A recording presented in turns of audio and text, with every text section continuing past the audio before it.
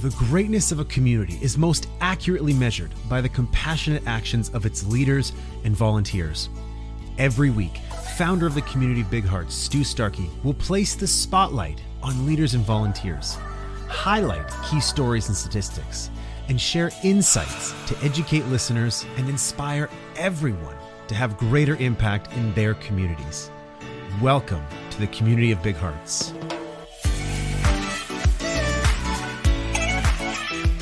Hello, Sarah Wells. How are you? I'm so great. Thanks for having me, Stu.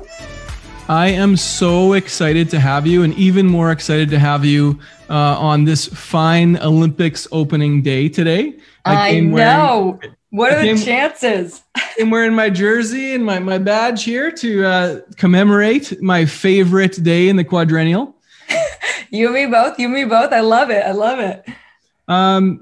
Sarah, we're just starting our new season, and our theme for this season is all things great start with somebody with passion. And I heard your story and I thought, man, that's Sarah, someone with a tremendous amount of passion. So listeners, Sarah is an Olympian. She is a Pan American silver medalist. She is an amazing race contestant. And now she is the founder of an initiative called Believe, impacting the youth around North America. Did I miss anything, Sarah? Look, I think that feels good. That feels good. I got you and my mom as my hype people. Anytime, I'm there for you. So yeah, why don't you tell us a little bit about Believe, the Believe initiative? Yeah. So Believe Initiative has been my focus kind of while I was wrapping up my career, even while I was still in sport, but then especially now once I've retired. And the whole program is to help youth become more resilient leaders through project-based learning. And so our programming has student-led chapters all across North America. And we find an incredible chapter head who is a student. We train them, and then they have a chapter of peer students where that we give them the lessons to run different programming to help them build their leadership skills. And then every single one of those members of the chapters do a Believe Passion Project. And the Believe Passion Projects connect a passion they have with a problem that they want to solve. And they use their passion to solve a problem and ultimately build self-belief through action. And so to give you an example of kind of like a project and what that could be, there's one I talk about a lot, and it's these students who had a passion for robotics. And they were like, we love robots. We could YouTube robots, all things robots. And the problem they wanted to solve was mental health. And they had learned in science class that certain wavelengths of light trigger your happy hormone receptors in your brain. And so, while going through the program, talking about confidence and resilience and discipline, they took those lessons and applied it to their Believe Impact project, where they're like, you know what? We can stand up and fight against mental health. We can create something. And so they reached out to their science teacher to help them make this. And they made a robot light that would only emit those certain wavelengths of light that would then ultimately, when someone turned it on and had this like robot nearby, that it would help fight depression and anxiety by triggering those happy hormone receptors in their brain. And it was incredible and brilliant to see and so inspiring. And that is just like one of the brilliant projects that I've been fortunate to witness these students create through the program. And I didn't think I'd find anything as much as I love the sport of track and field. And I love what I get to do with the Believe Initiative. I mean, I couldn't think of anything for me personally more rewarding than inspiring that kind of passion and in turn impact. That is so cool that you get to help find kids' passions of all things, because they're so creative, impressionable, and energetic. That's really, really cool to be able to see that. And I remember one of the things I read was that, so you started this initiative and you've inspired so many people that now there's dozens of chapters that you've inspired across. Yeah. So we pre-COVID, we did this by like marching across the country, doing in-person kind of kickoff events that we called Believe Summits. And the Believe Summits would plant the seed, get teachers and students excited about the idea of going through our programming and creating these Believe passion projects. And we were very limited by the number of schools we could get to in a year. And, my whole team of, like 10 of us are trekking across the country with our gear and our stage equipment and all the stuff, like, felt like a traveling band. But it was worth it because we wanted to kick off like the enthusiasm in these schools to get them on board. But we were limited because of the travel and how much time and resources we had. When COVID struck, we obviously could not go in person. And so we had to switch our program to a virtual format, which originally I was like, oh my God, the program's going to die. No one's going to take it on as a virtual platform. Like, people are going to hate it. It's going to be less effective. And it was the complete opposite. People were so thirsty for leadership opportunities and extracurriculars that basically didn't exist for the last year and a half. And this was an opportunity for students to stand up, gain a leadership role, and create an impact in their communities and rise above the circumstances, find unique and novel ways to use things that they're passionate about to create that difference. And so through COVID, we've now launched 45 chapters across North America, which had 900 students involved, which created 550 projects and ultimately made an impact on 45,000 people. And so it's been a roller coaster ride, but ultimately, it was an eye opener to see what's possible as things have progressed over time. When I was preparing for our conversation, so this season we're going to have half charity leaders with passion that we're going to be talking to, and half business owners that are, donating their services back to the community to have impact. And yours was unique in so far, anyways, in the way that your business is the impact that you're having in the community. And that was really cool. And it was, it changed some of the questions that I was going to ask you, but I think it's important to note that for our listeners, because one of the things we want to do on this podcast, just like you're doing, is be inspiring others and helping show people that you can have impact by following your passion. You just have to find it. And then listening to people who have done those things, because a lot of people we talk to, they all want to do something. They just think that, not them. They don't know how to start it. So we're showing all sorts of different ways to start it. So talking to a person like you who's doing this through their business, impacting while being able to create a platform and a sustainable platform like yours is super neat, and an opportunity to talk with you on that. Thank you. And I'll say something to add to that, because you said something of like, yeah, everyone can find a way to give back by using your passion. You just have to find it. And sometimes I honestly consider changing our programming language away from passion to the word enthusiasm.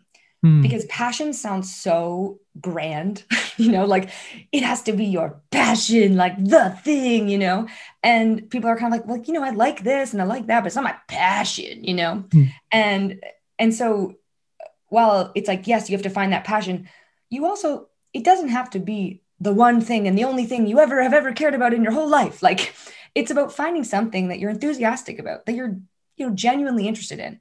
Maybe it's not the passion, maybe it's not the thing, but I think in following kind of open doors, you find your next thing and your next thing and your next thing.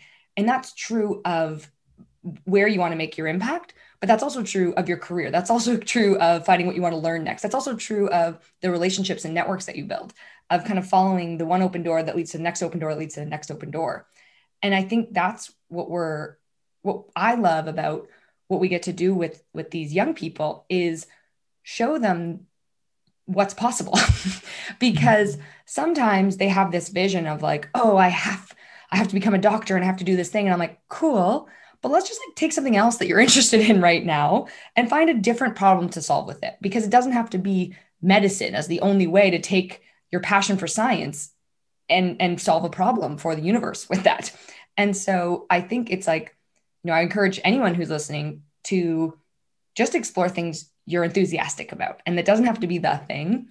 And seek inspiration from people who can show you what's possible. Because even for me as an Olympic athlete, I never set out. I wasn't the kid who grew up being like, one day I'd love to become an Olympian. Like, I wasn't that kid. I actually sucked at sports and got cut from every team in high school.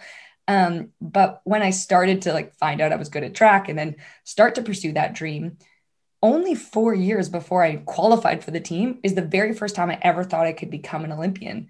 because I had a teammate of mine who I trained with day in, day out. And he was a person that, I saw have good days and bad days, and he lost races and he won races, but then he had injuries and he had, a roller coaster ride on the pursuit to the Beijing 2008 games. And in my head, I was like, well, if you make the Olympics, you have to be perfect. You have to be flawless. You have to have, an epic season. And then when he made the games, he made the Olympics in 2008 on Beijing after I saw him lose races and miss workouts and have injuries through the year. And so suddenly I was like, oh, like you don't have to be perfect. Like he showed me what was possible. And I think much like, finding your passion, it's like, that's the perfect season we think about, where it's like, it's put on this pedestal, this like triumphant thing, when it can actually be just the things you're enthusiastic. It does not have to be perfect, and follow those doors and find someone to show you what's possible. So many things came to mind while you were telling that. And it's really like, I'm going to take a tangent here off our story arc, because I think it is such an important mental health conversation. Because I think you and I talked about this a couple weeks ago when we were talking about you coming on the podcast, which is athletes get so focused on their one passion. And it can be the same for anyone who's overly focused on one thing. And when you make that who you are, then it can be such a mental breakdown for that person. And I think we were talking about athletes specifically after the post-Olympics, when they retire, a huge percentage of them go through fairly severe depression. And so I know you have a few thoughts on that. And it's such an important message to be teaching the youth, that these passions aren't who you are. It's just a cool curiosity to explore, to do something great and cool.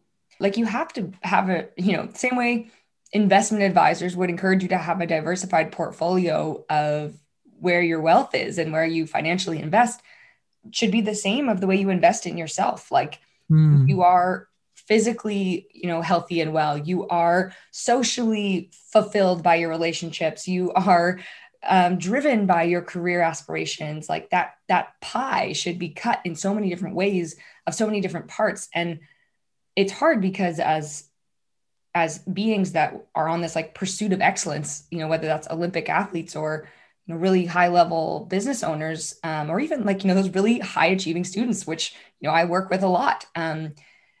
Your pie is really heavily weighted in one way. And it's hard to remember that you are even more of those, that there are other slices in there, even if one is quite large. And sometimes it does take a certain capacity and a ratio of the pie for you to be the best in that thing. I'm not going to tell you that I was only a quarter of the pie Olympic athlete when I became an Olympic athlete. Like I was very much like 70% Olympic athlete and then a handful of other things. But it's remembering that other section of the pie exists and knowing that you can easily invest in those other slivers of the pie to grow them when your original chunk goes missing, or for whatever reason is, the circumstances change for whatever reason. And I think that's the biggest thing that athletes and people who define themselves in certain ways struggle with is how do we highlight those other elements of ourselves? Yes, sir. I heard the story of your training day shortly before Olympic trials for the 2016 Olympics. And I'm certain by that story, that very vivid story of your hamstring breaking like an elastic, and that you were not just 70% to push through injuries like that and to almost make the team again after severe injury is very impressive. Well, thank you. Yeah. I'm misremembering the percentage for sure. I wanted to ask you, I guess first, and this is really important, and I want to talk about it from perspective of inspiring others to get started. So your starting story for Believe, how did you make the decision to get started, and what did you do to do it? So I, as you know, was full-time athlete, and my pursuit to the first Olympic Games had a rocky road. And I got injured with a stress fracture in my femur, which is like a big break in your thigh bone. It's just slowly slivering in half. And so that was happening heading into the London Olympics. I sat out for what was supposed to be 3 months, turned into 9 months. And I only had 6 months left by the time I got cleared to run in order to get back to who I was before that injury and still improve a whole second to hit Olympic standard, which is the kind of minimum qualifying time you have to hit in order to go to the Olympics. And so everyone told me to remain realistic and that this was a very impossible dream. And it was highly unlikely I was going to make this all come to life in 6 months. And I just felt like after everything I had been through in those 9 months, like wanting this goal so badly and feeling like my hands are tied, having many moments of wanting to quit and give up and walk away and just be riddled with self-doubt of like, why am I still trying to get this thing? Like it's getting more and more impossible by the day. And after getting through that and getting back up every day and pushing through, I was like, you know what? If anyone can do this, it's me. And so on my first day back to training, I got the word believe tattooed on my wrist. And I said, when I make the Olympic Games, I'm going to put the rings underneath here. And, skip over because we only have so much time. 6 months later, I make the Olympic Games and I finished that tattoo and I put the Olympic rings underneath the believe exactly where I said I would. And so I saw the power of believing in yourself. And I'm like, holy moly, like, why doesn't anyone tell you this? And it's like, oh, wait, they do all the time. But you just like let it go in one ear and completely out the other because we think it's like light and fluffy for people who have their head in the clouds. And you're like, yeah, sure. Like, exactly. And so I started on this mission of like, okay, I want to showcase this story, tell other people about it. So that way it shows them what's possible and encourages them that like, this isn't just fluffy. Like I saw it work and I saw it work quickly in 6 months. And I was doing that kind of on the side of, I was still a very full-time athlete, but I was dabbling in this world of speaking and workshopping and like doing all these different things. And 4 years later, now after being Sarah Wells, the Olympian for 4 years, I was favorited to go to the Rio Olympics in 2016. And because I had just come off winning a Pan Am Games silver medal, I was also being talked about as a medal hopeful. And I was on billboards all across the country and we launch a clothing line with winners and we like do all this exciting stuff and I'm doing all this media and it's exciting, but it's also so much pressure and stress. And 2 months before the 2016 Olympic trials, I work out on a day I should have never worked out because my hamstrings were really tight and sore. And I considered not working out that morning, but I got too nervous about not doing everything. And if I didn't do everything, I wouldn't make the Olympics. If I didn't make the Olympics, then I wouldn't win a medal. If I didn't win a medal, I would let everyone down. And so I worked out anyways. And as you have just kind of given everyone the small seed planted of what happens, my hamstring explodes and rips an inch tear. It sounds like a Ziploc bag that someone's like fully blown up, full of air. Like when the kindergartners like put it on the ground and jump on it, that's the noise it made. And of course, like I'm laughing out about it now, but I was devastated because I knew it was bad and I knew it was going to be really challenging to get back up to shape for Olympic trials that were like around the corner. And so somehow I go from medal hopeful to like, please let my hamstring be in full shape, like please take the hole out of my leg. And I knew that top 3 make the Olympic Games. As a 4-time champion, I was like, okay, I just have to get top 3 and I should have some wiggle room here. I give the race everything I have. And in the end, I get 4th. And I missed qualifying for my second Olympics by half a second. And I quit sport because I'm convinced I've been lying to people for 4 years now. Because previously I believed in myself. I got back up. I did all the right stuff and I made my goal and I had the triumphant finish and it worked and it was awesome. But now 4 years later, I believed in myself. I got back up. I did all the right stuff and it just didn't work out. And so I was like, have I been lying to everyone? Like, is this a sick joke that people just tell you to make you feel better? Right. And when I really thought about it in that year off with the time and space I needed to kind of rise above and look at it more objectively, I realized I actually believed in myself more strongly after not making the Olympics, even more so than when I did. Because you don't build self-belief through achievements, you build it through action. And that's when I founded the Believe Initiative, when I was like, I want to help other people build self-belief through action. And that's where the student passion projects come into play, because I'm like, I can't just teach them about resilience. I can't just talk about discipline and resilience. talking about it goes only so far. But until they have to live through it, they have to go and act on it. That's how we're going to build their self-belief. That's how we're going to build their resilience. And so the program kind of came together from there and has become my thing. Like I'm so grateful that I kind of had the beginnings of it while I was still in sport, because it gave me something I'm just as passionate about, something that is like wakes me up with enthusiasm every single day. From the second I stepped out of sport, I had this and I love this. So I had goosebumps when you showed me the rings on your wrist. Because as you know, I'm a true Olympics fan and I call myself an Olympics nerd. And just to realize that dream of being able to, because that was my dream as a kid, is one of the main things of being Olympian was getting to tattoo that on your body, and two, staying in the Olympics village. So amazing that you were able to realize that. And then I went from goosebumps to cringing and in severe pain listening to you talk about your hamstring, the dream actually being crushed or just not quite making it and being a favorite. And so in that moment, how did you change your perspective? By the way, I'm throwing out most of my questions that I had. That's fine. It's too interesting to talk about. So how did you shift your perspective to get back to believing in yourself and starting this initiative?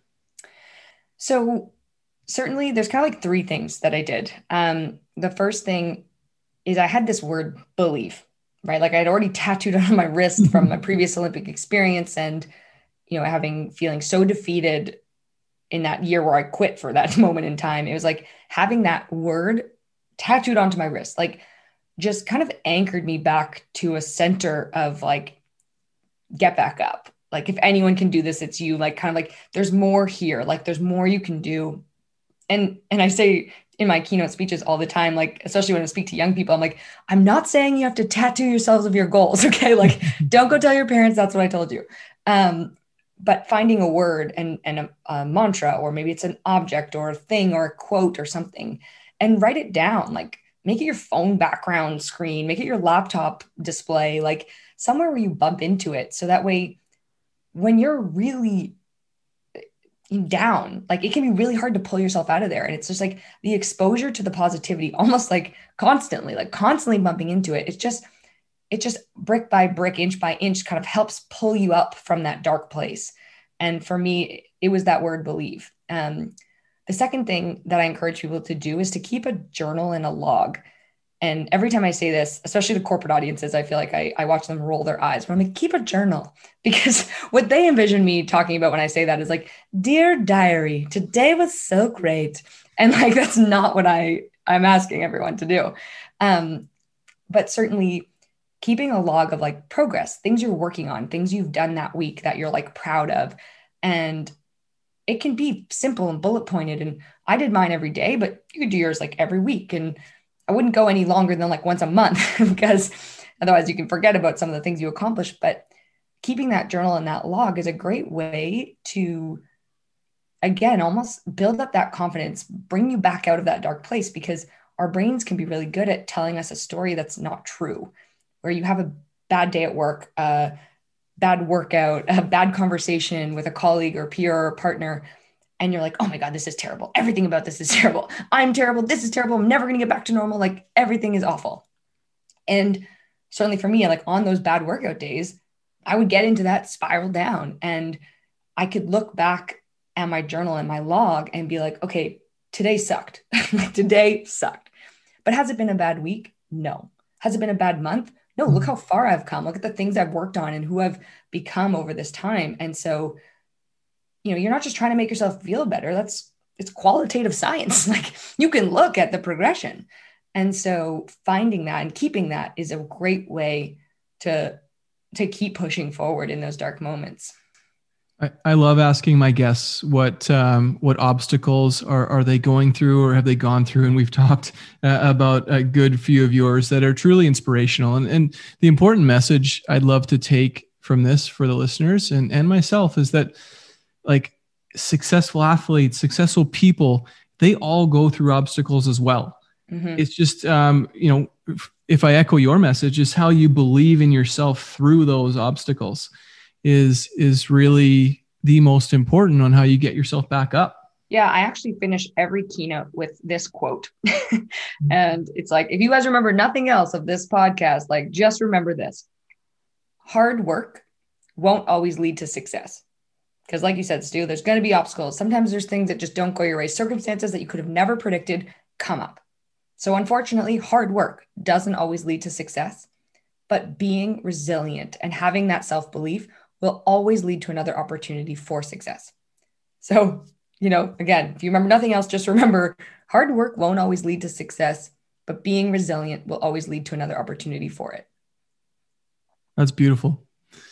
I can tell. So producer Ryan is a resiliency specialist. And teaches lots of corporate people and others the really specific details in resiliency. And I know he's very proud of the initiatives that you're doing and spreading the good word to the youth out there. And what an amazing message to be spreading, because exactly the results are not what define you. It's the progress and the learning that you keep yourself open to that feels the best long term. Certainly. Yeah. I'm keeping an eye on the clock here. I think I got one or two more questions for you. What are your goals for the future for this program? Where do you see it going? So we have a goal, like the amount of growth we've seen. We piloted this with just 12 schools like a year ago. I'd be like, okay, can this program work online? Can we do this? And we went from 12 to 45 in half a semester, because in the fall we did 12 and in the spring we did 45. And so my goal in the fall is to have 100 chapters, chapters across North America. And then in 3 years, because I've been telling everyone who will listen to me, I want to be in 1,000 schools in 3 years. That is the mission. And it sounds crazy because we're only in 45 right now, but you know what? No one else sounds crazy? Trying to make the Olympics off 6 months and a year of sitting around. So you got to believe. Yeah, I feel like it's possible. That's awesome. And we're spreading the good word for you, and we'll continue to do that here on this podcast. Thank you so much.